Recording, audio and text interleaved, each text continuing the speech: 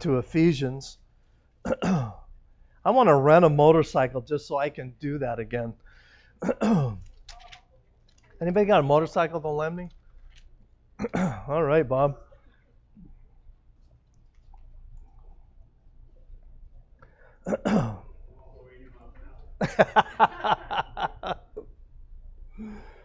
Oh. You know, I am fully aware that today is Father's Day. And the message is, well, I'll just go ahead and tell you the title of the message. It's Parenting with Purpose. And primarily, this message has a lot to do with being parents or being a dad specifically. But the principles we're going to talk about this morning are principles that can carry across just about every area of life. And so I trust it'll be a hope. I trust and hope it'll be a blessing to you. It was an encouragement to me as I studied this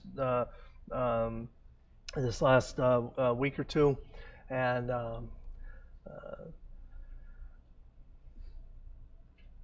never before, I believe with all my heart that never before had the principles that we're about to talk about been any more important than they are today.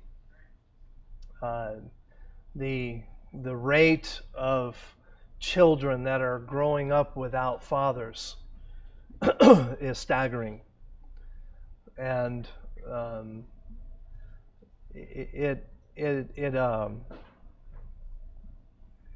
the institution of the home is under attack.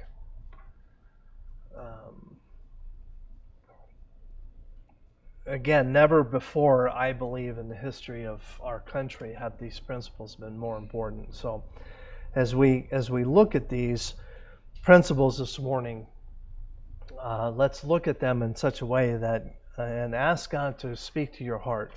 You know, and one of the, for lack of better words, one of the fears that I have in preaching a message like this is that young single people would look at this and think, "Oh, this is not important to me."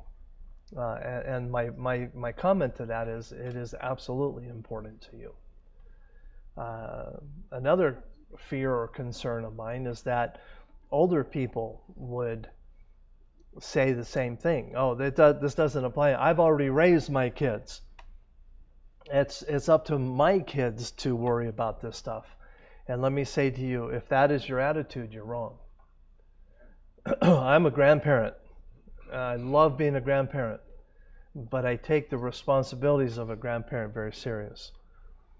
And so this morning, I want to look at some parents in the Bible that got it right and some that got it wrong. The Bible's full of them. Good parents, bad parents, and sometimes we kind of overlook this. So I want to share with you some first off with some parents that did it right. Abraham raised a young man named Isaac, and in Genesis chapter 22 verses 6 through 8 it says Abraham took the wood of the burnt offering.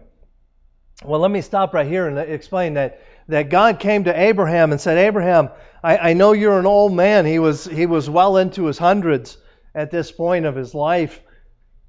And Isaac, his son, his only son, was probably in his late 20s, early 30s at this point. So this means that Abraham was, like I said, well into his hundreds.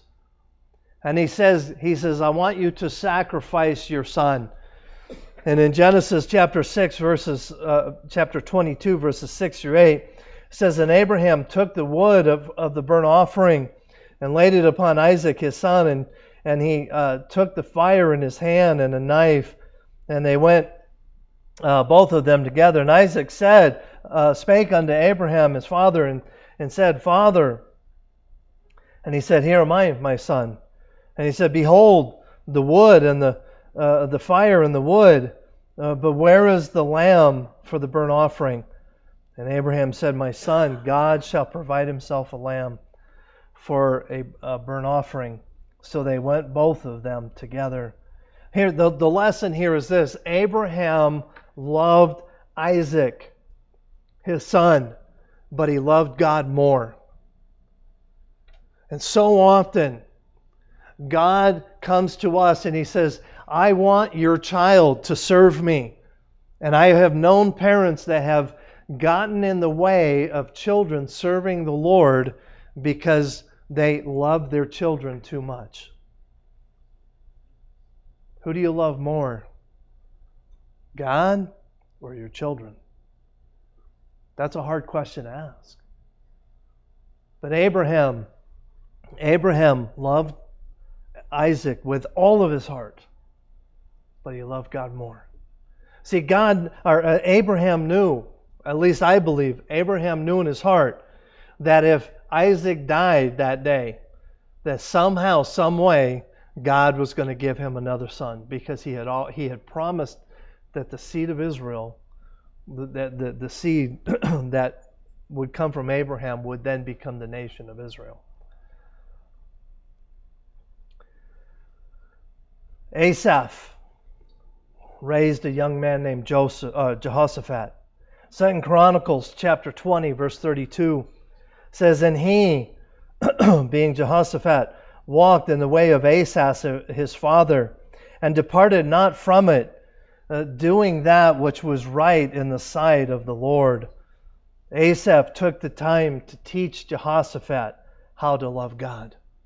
So that when Asa died, Asa was the king of Israel. Excuse me. Actually, he was the king of Judah, not the king of Israel. Excuse me for that little faux pas there. When Asa died, Jehoshaphat took over the realm, took over the kingdom, and he feared God because of his father. What about Lois and Eunice? And they raised a young boy named Timothy. In 2 Timothy chapter 1, verse 5, it says, When I call to remembrance the unfeigned faith that is in thee, that's being Timothy, which first dwelt in thy grandmother Lois and thy mother Eunice, I am persuaded that that in thee also. Now, what was this? Paul recognized the fact that Lois and Eunice had spent time passing along a precious gift to this young man, Timothy. Timothy loved the Lord. He loved the Lord. His faith was strong, not because of anybody other than his mother and his grandmother. They invested in his life. And that's what good parents do. Now let's talk about a few that did it wrong. A guy named Eli. Anybody know who Eli was? Eli was the high priest. He was not just a priest, he was the high priest.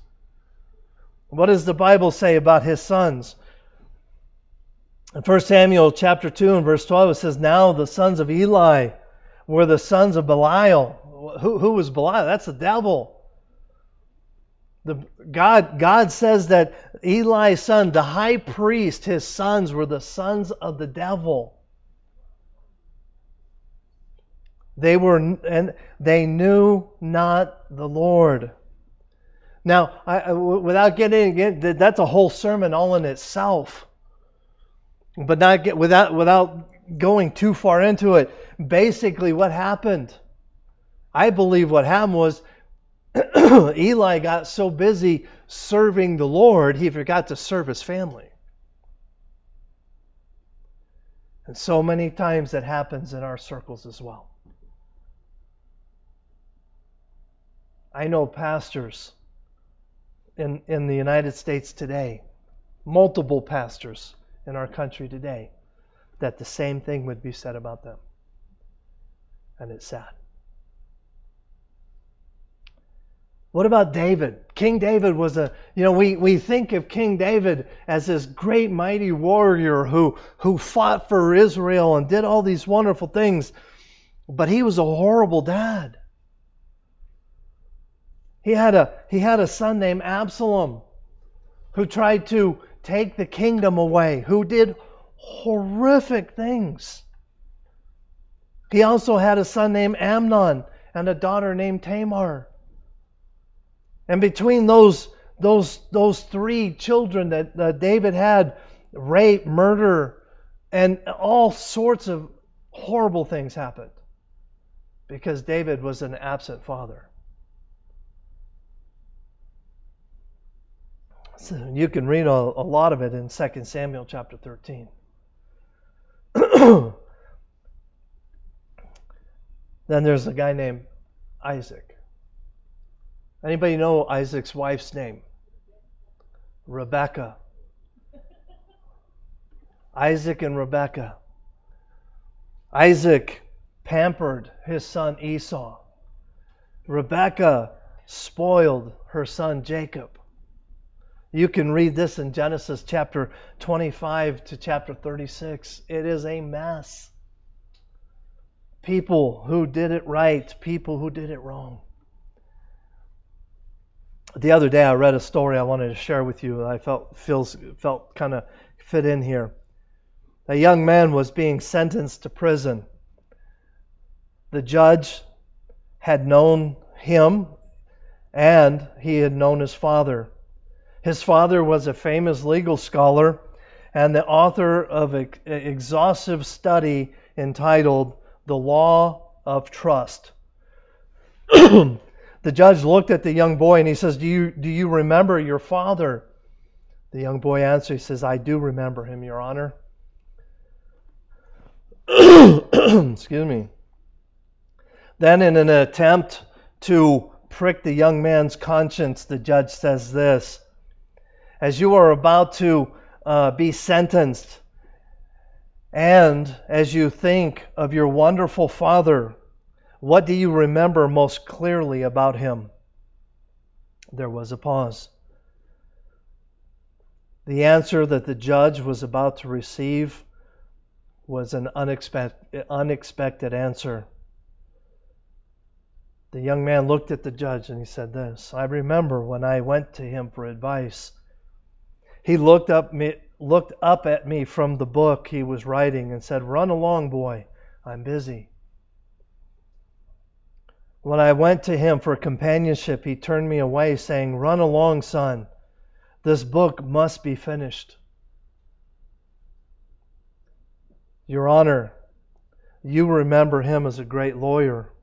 I remember him as a lost friend.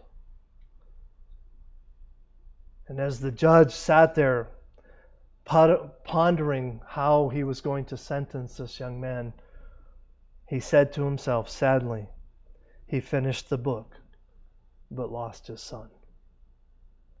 And so often in life, we can get so consumed with the here and now that we forget that we have been given an incredible responsibility as fathers, as parents, as friends, grandparents.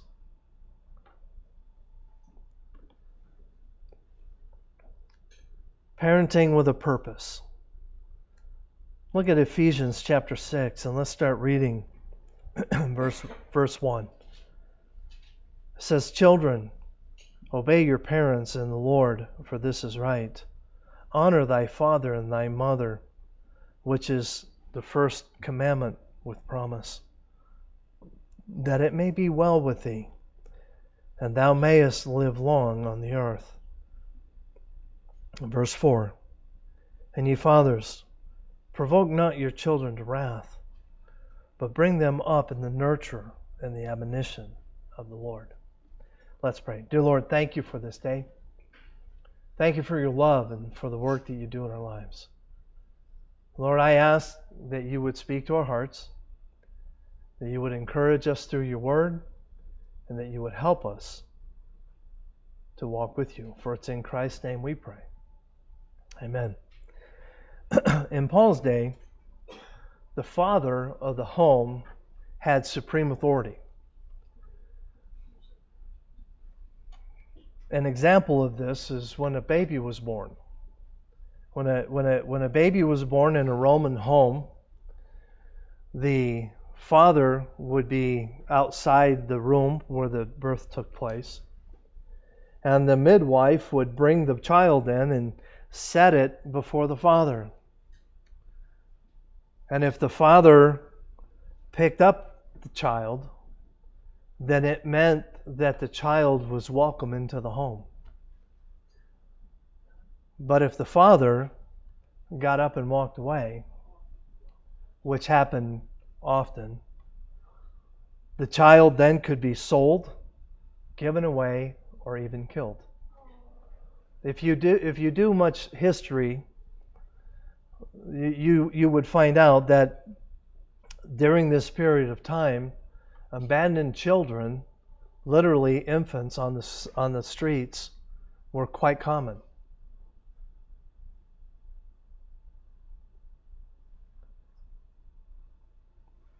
Paul is telling the authority of the home in Ephesians chapter 6, verses 1 through 4, particularly number 4, to not abuse the child. Because every child is a gift from the Almighty God. It is not ours to decide whether we want them or not. It is our responsibility, it is our job to raise that child for Him. Colossians chapter 3 and verse 21, Paul wrote, "Fathers, provoke not your children to anger, lest they be discouraged."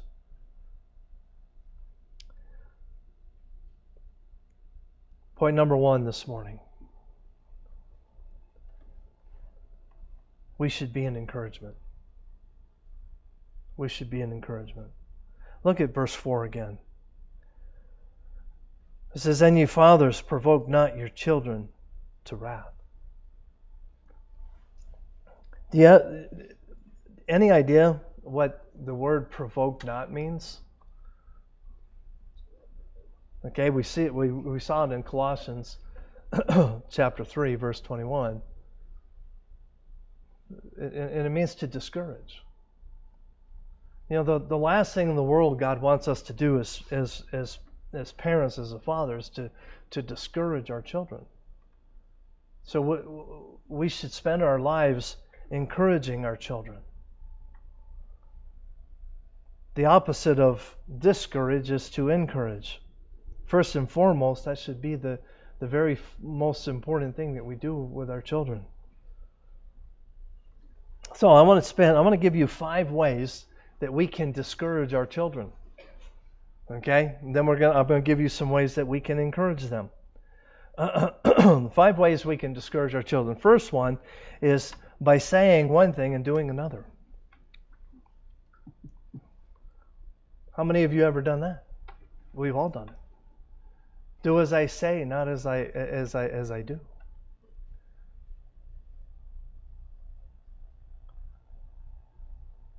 It is an incredible discouragement to young people to see the hypocrisy in our lives. The second way is to always blame and never praise. Now, do children do wrong? Absolutely. But do they do right? Absolutely. And way too often in our culture, I don't know who or what is to blame, but the problem is we forget to encourage our children. It's easy to come down hard on them when they mess up, but it's also important we encourage. Number 3, by being inconsistent and unfair in our discipline. Recently, I talked to a family not in our church. Okay, I would never give an illustration like this to somebody in our church. that is having major issues because the mom and dad give mixed signals, to the point where the child that was in question here was almost to the point of suicide. Why? Because of the inconsistency and the unfairness of discipline. One was heavy-handed, the other one let him get away with murder. By showing favoritism. Now, I don't have to park on this one. We all know how stupid that is. You cannot show favoritism, period. And then number 5, by making promises and not keeping them. You know, if you tell your kid something, do it. How can we encourage our kids? Number 1, by being consistent. Being consistent. Number 2, by not focusing on the negative but on the positive. By being fair in our discipline. By showing equal love, by keeping your promises, by listening and being genuinely concerned. These are all ways that we can be an encouragement to our children.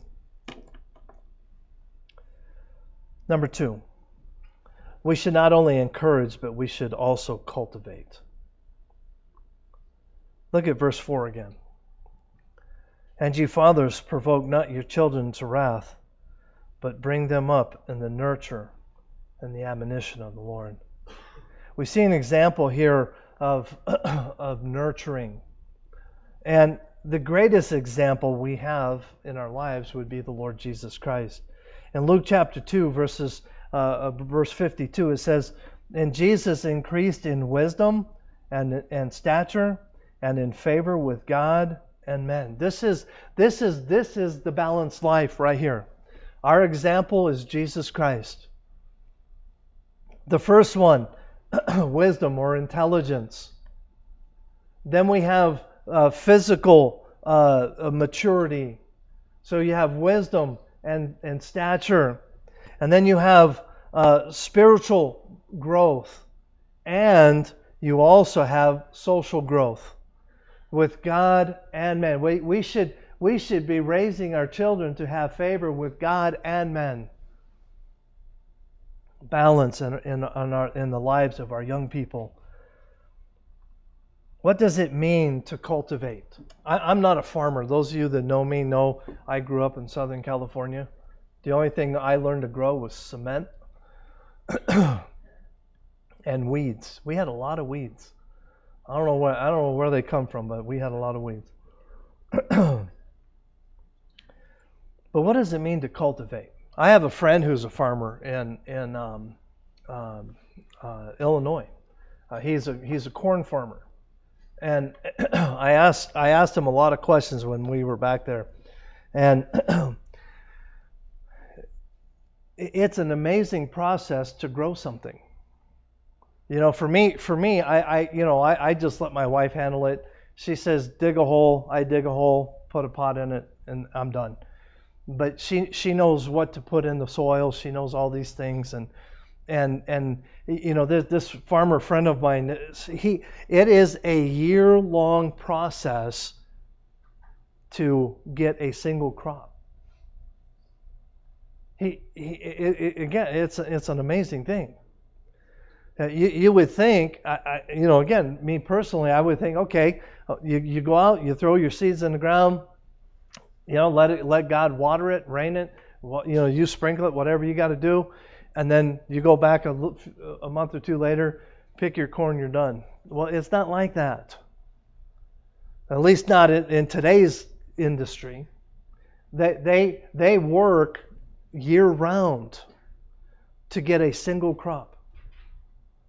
It is an incredible process. But it has to be cultivated. And so often we fail to realize that we need to cultivate the hearts of our young people.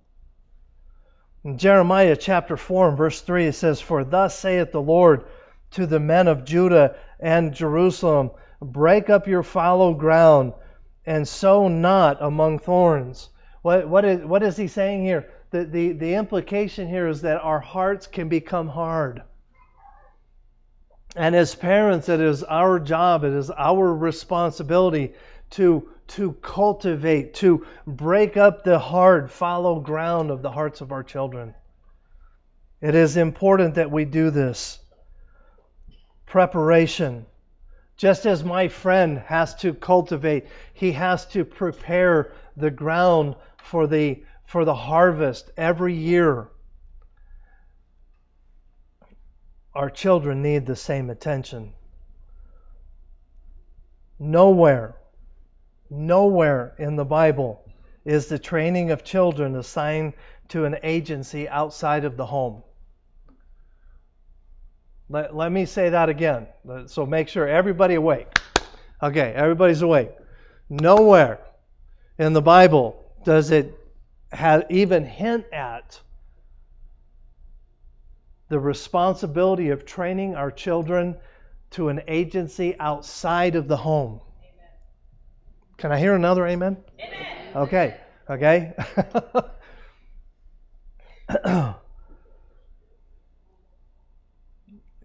God looks to parents to teach their children.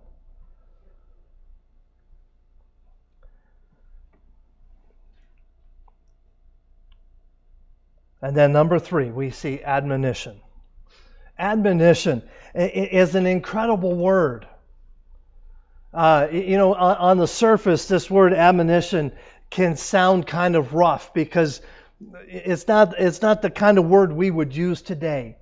But it is an incredible word. It has 3 different aspects to it. And this is important, so please get a hold of this. In chapter 6 and verse 4 again, it says, "And ye fathers, provoke not your children to wrath, but bring them up in the nurture and the admonition of the Lord." The first aspect of this word admonition carries the idea of education. I had a conversation with somebody recently. I can't remember who it is. It could be somebody in the room. I don't remember who it was. But we were talking about the education system in Nevada. And one of us, I think it was the other person, I don't remember, made the comment that the history that they're teaching in our schools today is not accurate to true American history. And I remember agreeing with the statement. But as I left, and actually as I was studying for this, it dawned on me, it's not the school's responsibility to teach your children accurate history. Whose responsibility is it? It's ours. As parents. I heard of a parent one time here at Fernley. I used to know the vice principal out there. I don't know if he's still there or not. But I heard of a parent out there that went to the school one time and absolutely went off on the principal or the counselor or whoever, I can't remember now, because their child was failing. And I wanted to say that's not fair. Because whose responsibility is it to teach their children? It's not the school district's responsibility to teach your children. If your children are failing, it's not their fault. The Word of God says that entity, that government responsibility is there to assist you, not to take over your responsibilities. The same thing is true for the church. It is not the church's responsibility to teach your children about God. Now, it is the church's responsibility to come alongside you and help you and encourage you and give you the tools so that you can do. You know how many hours a week we get your children? 1, maybe 2 hours a week if we're lucky. For some of you kids that are here all the time, maybe 3 hours a week compared to how many hours you get them. See, it's not the church's responsibility to raise your children for God. It is your responsibility. Deuteronomy chapter 6, verses 5 through 9. Thou shalt love the Lord thy God with all thine heart, and with all thy soul, with all thy might. And these words which I command thee this day shall be in thine heart, and thou shalt teach them diligently. It doesn't say the church shall teach them diligently to your children. What does he say here in Ephesians chapter 6 and verse 4? Fathers, who's he talking to? He's talking to parents, primarily the dad. Provoke not your children to wrath, but bring them up in the nurture and the admonition, or teach them the things of the Lord.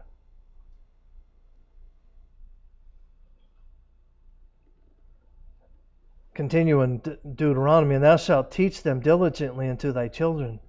Thou shalt talk of them when thou sittest in thine house, and when they rise, and when thou walkest in the way, and when thou liest down, and when thou risest up.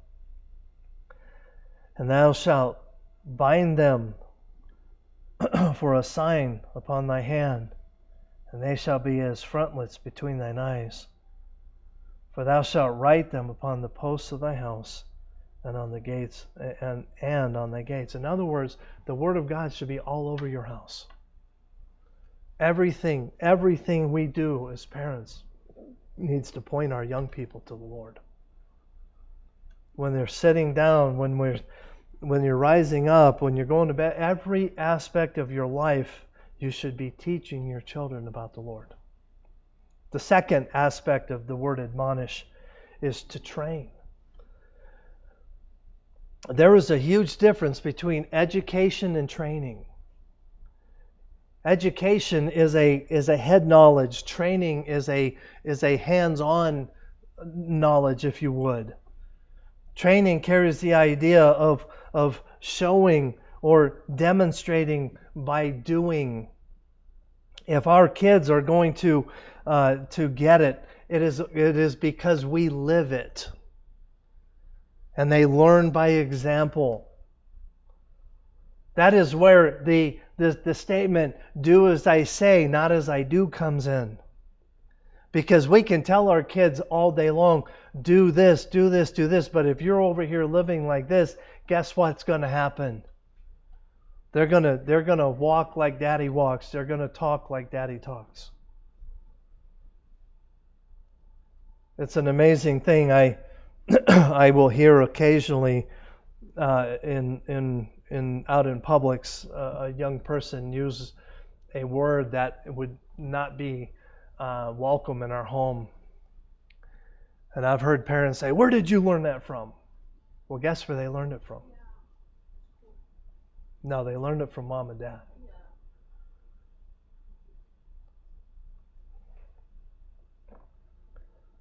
Our greatest example, again, is Jesus Christ.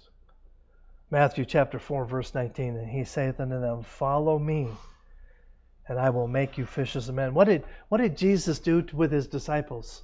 He didn't hand them a book and say, here, read this, and you'll be a disciple. He said, follow me. And then what did he do as they followed him? He admonished them. Okay, how did he admonish them? By teaching and training. See, Jesus is our greatest example. He said, follow me, and I will make you fishers of men. Paul put it like this in 1 Corinthians chapter 11, verse 1. It says, be ye followers of me, even as I also am of Christ. What was Paul saying? Hey, look it, I have it all together. You follow me, be like me. Is that what Paul's saying? No, that is not what Paul's saying. What is Paul saying? Paul is saying, hey, as I follow Christ, you follow me. And together we'll get there. And that is exactly how we should parent. We should parent, and our lives should be so that we can look at our kids and say, hey, you follow me as I follow Christ, and we'll get there. That is how we should parent.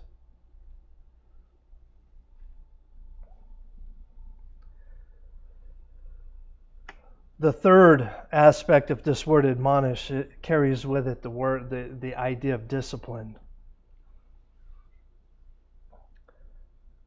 The truth is, if we do the first two parts of this idea of admonishment, the education and the training, the idea of discipline is a whole lot easier.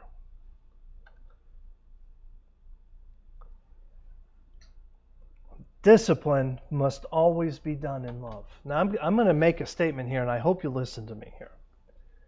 Because anger plus discipline equals disaster. Let me say that again. Anger plus discipline equals disaster.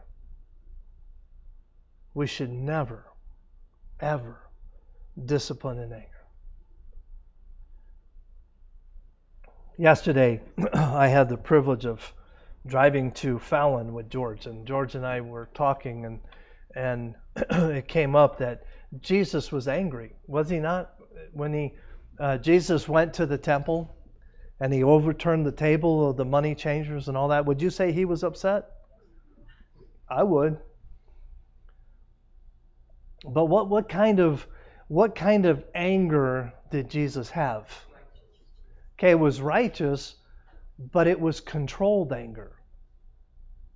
He didn't go in and in today's vernacular, he did not go in and lose it. Okay? But isn't that how we react? When we lose our temper, what do? We lose it. And we go berserk. But what did Jesus do just prior to overturning the tables? And I asked George this, and I explained, what did he do just prior to overturning the tables? He went back. He had gone to the temple, saw what was going on. He left, and then he made the whip that he used. So by the time he came back, he was angry by what was the heresy and the defacing that was taking place in the temple. It upset him, but he didn't go in there and lose his temper. And so often, we need to understand it is not we cannot discipline in anger. We are all human. And my wife and I have 2 children, and I was not the perfect dad by any stretch of the imagination, but I tried never to discipline in anger. Hopefully, I don't know that. I cannot recall ever a time.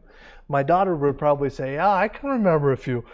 But, that was something that we tried really, really hard to do. To never discipline in anger. She'll remind me of a few later today, I'm sure. I have a couple quotes from teenagers. Again, these are not Grace Baptist Church teenagers, so don't sit there, I wonder who said that, okay? But I shouldn't say I love it, but it's very descriptive what this first teenager said. My father would use a cannonball to kill a mosquito. Like, dude, I like that guy. No, I'm teasing. But the teenager went on, I either get away with murder or get blamed for everything. That's not fair.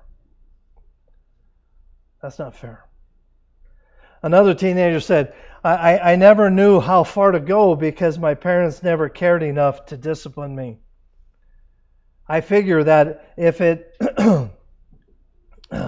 wasn't important to them, it wasn't important to me. How sad. See, parenting is so important. And as fathers, we have a responsibility to admonish, to nurture our children, to love and respect them. Warren Wiersbe wrote this: consistent, loving discipline gives assurance to the child. He may not agree with us, but at least he knows that we care enough to build some protective walls around him until he can take care of himself. That's exactly what parenting is. And as a child gets older, the walls get bigger and bigger and wider. We should be preparing our children for life, not keeping them from life. But at the same time, we shouldn't be throwing our children out for the wolves. It is a delicate balance at best, being a parent, being a grandparent. Encourage, cultivate, admonish. Each of these principles can be used in all of our lives. I don't care how old you are. I don't care what stage of life you're in. These are important principles that each of us can take into our lives and help grow us. Let's pray. Dear Lord, thank you for this day.